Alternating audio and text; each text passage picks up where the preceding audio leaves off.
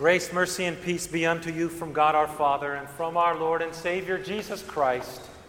Amen. Thank you, children, for playing and singing and for what you're about to do later on during communion. And thank you, our older children, for singing along with them and adding to it. We thank you very much. Wow. Now, in this text, our Lord comes right out and pulls no punches and says very clearly, temptations to sin are sure to come. But woe to that one through whom they come. Now, many of you UT fans are saying, yeah, them Sooners led me to sin yesterday by saying things I shouldn't say at the television screen.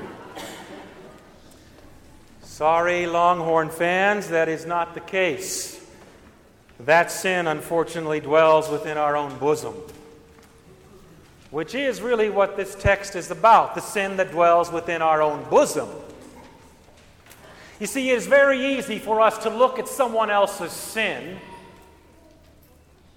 to look at how they do things and what they do, to be very quick to correct and show that they need to take this advice and wisdom, and not take the wisdom and advice ourselves.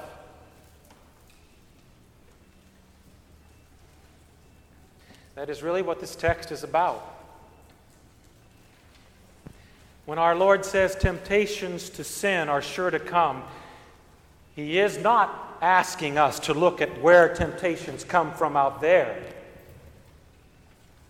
He's asking you and me to look here, because they are sure to come. And He's asking us to look here so that we don't perpetuate the sin that is sure to come upon us, upon someone else. And how do we know such things? Because He is very quick to point out the horrific punishment for foisting our sin upon one of these little ones. Little ones being young Joshua or other believers in Christ that are small in size, stature, and chronology, or little ones like the ones with whom we sit in the pew or in this congregation, whose lives are affected by each of us individually in how we relate, not just to them, but to them as they watch and perceive us relate to them.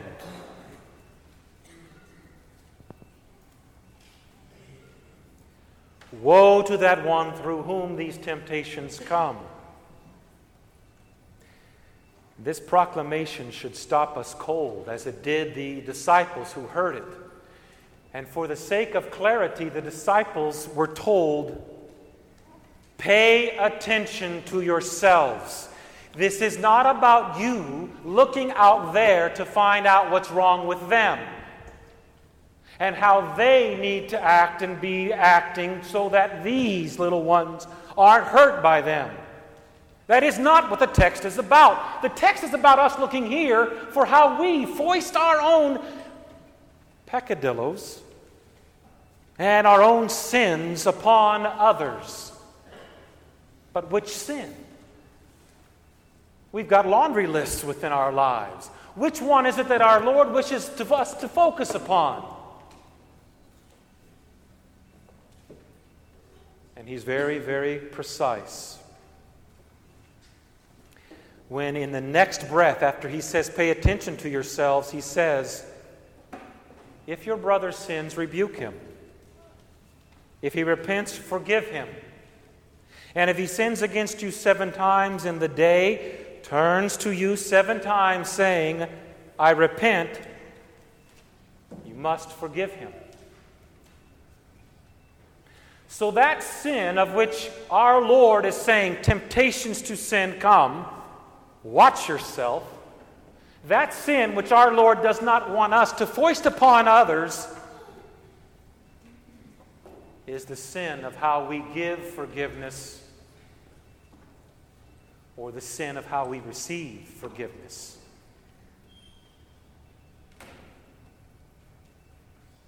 As you and I look about how we give forgiveness, we can find so many examples of being selective in how we give forgiveness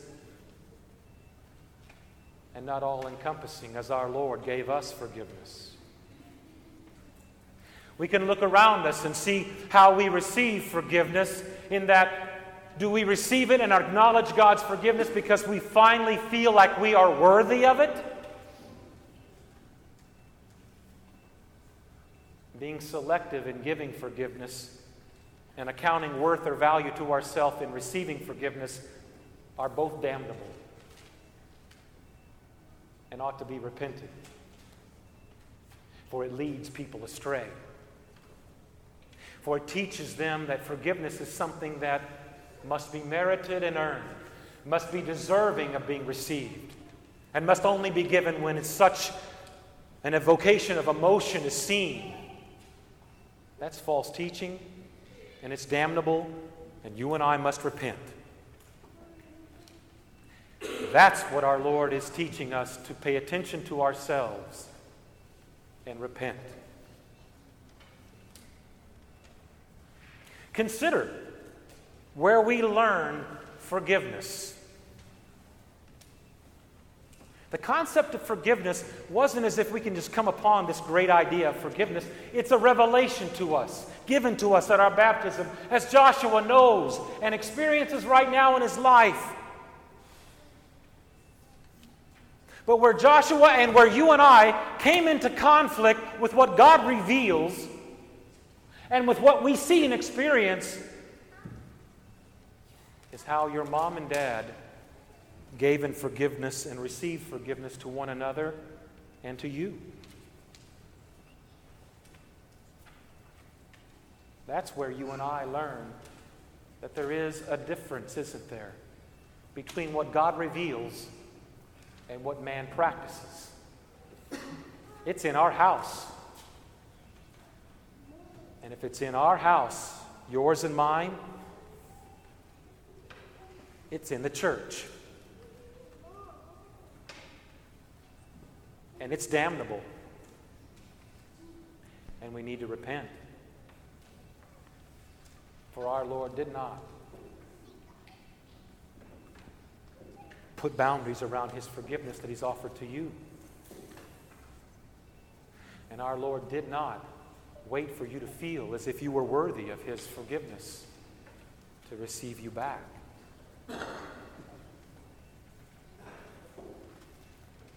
You can tell that the disciples got the point of what our Lord was saying by their response. Because their response to what Jesus had just preached and proclaimed was, increase our faith. They could see that they did not have that which God was proclaiming. Which it is our Lord's hope that we too look at ourselves after hearing this and saying, Lord, increase our faith. For I do not forgive as I have received such forgiveness. And I do not receive as you have so freely and bountifully given. I put limits on your forgiveness. I limit it in giving it to others and in giving it to myself. Lord, help me to get out of the way.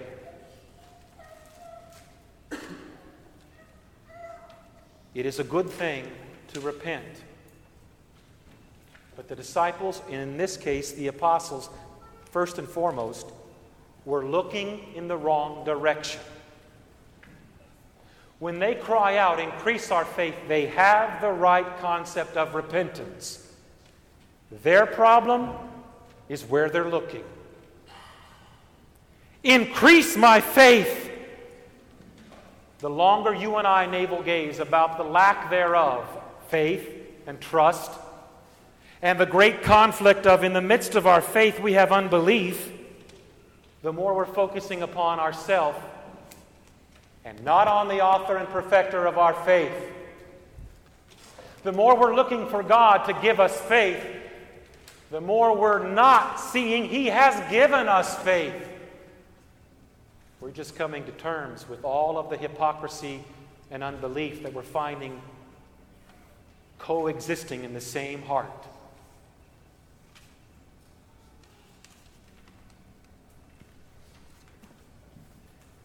Faith is an on or off equation. It either is or isn't.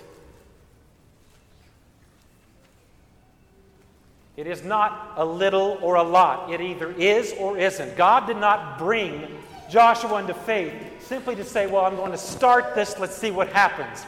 He has faith. Complete faith. Or why else would God say, unless we become like little children? What you and I struggle with as we grow older is not the fact that we have faith. It's the fact that coexisting in this faith in our person is a whole other realm of hypocrisy and problems. And we have trouble living with the reconciliation between the two.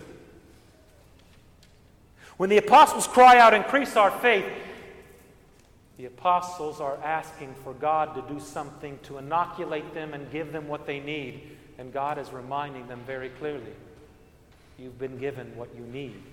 For you have been given completely and totally me. You don't need anything else. Stop looking inside of the contradiction and look where there is no more contradiction.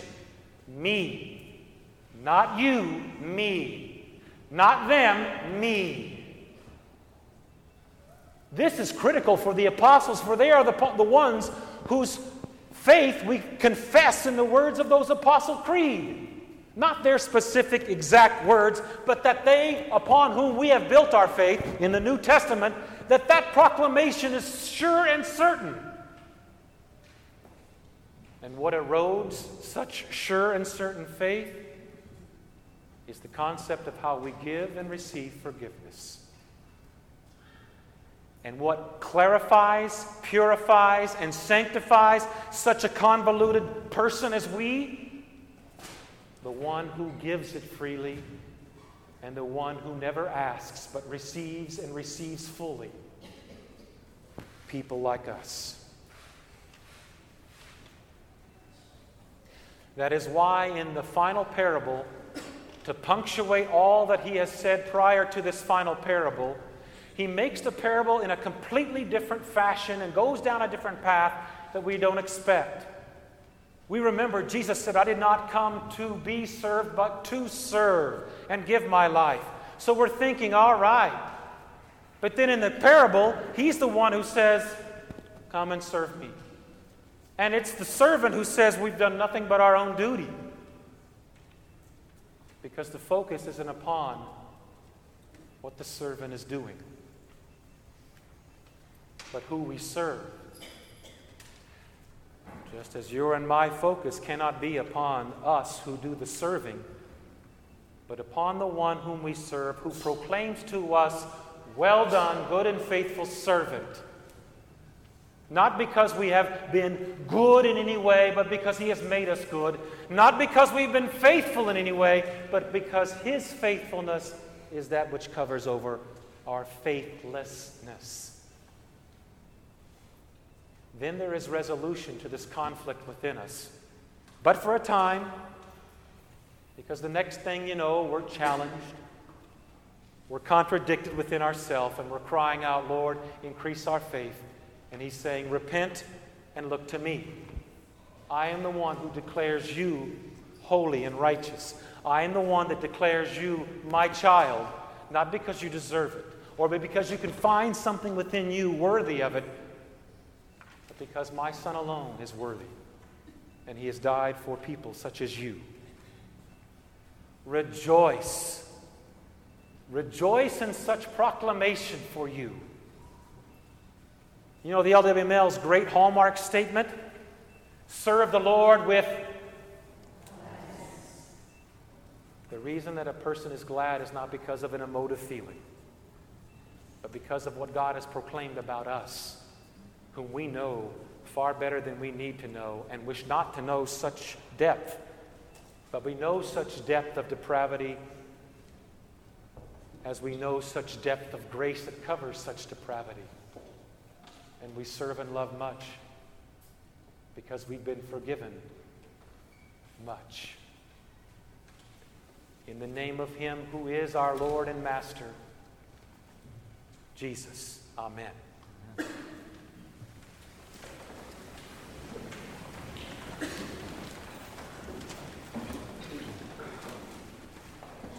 peace of God, which passes all understanding, keep your hearts and your minds on Christ Jesus to life everlasting.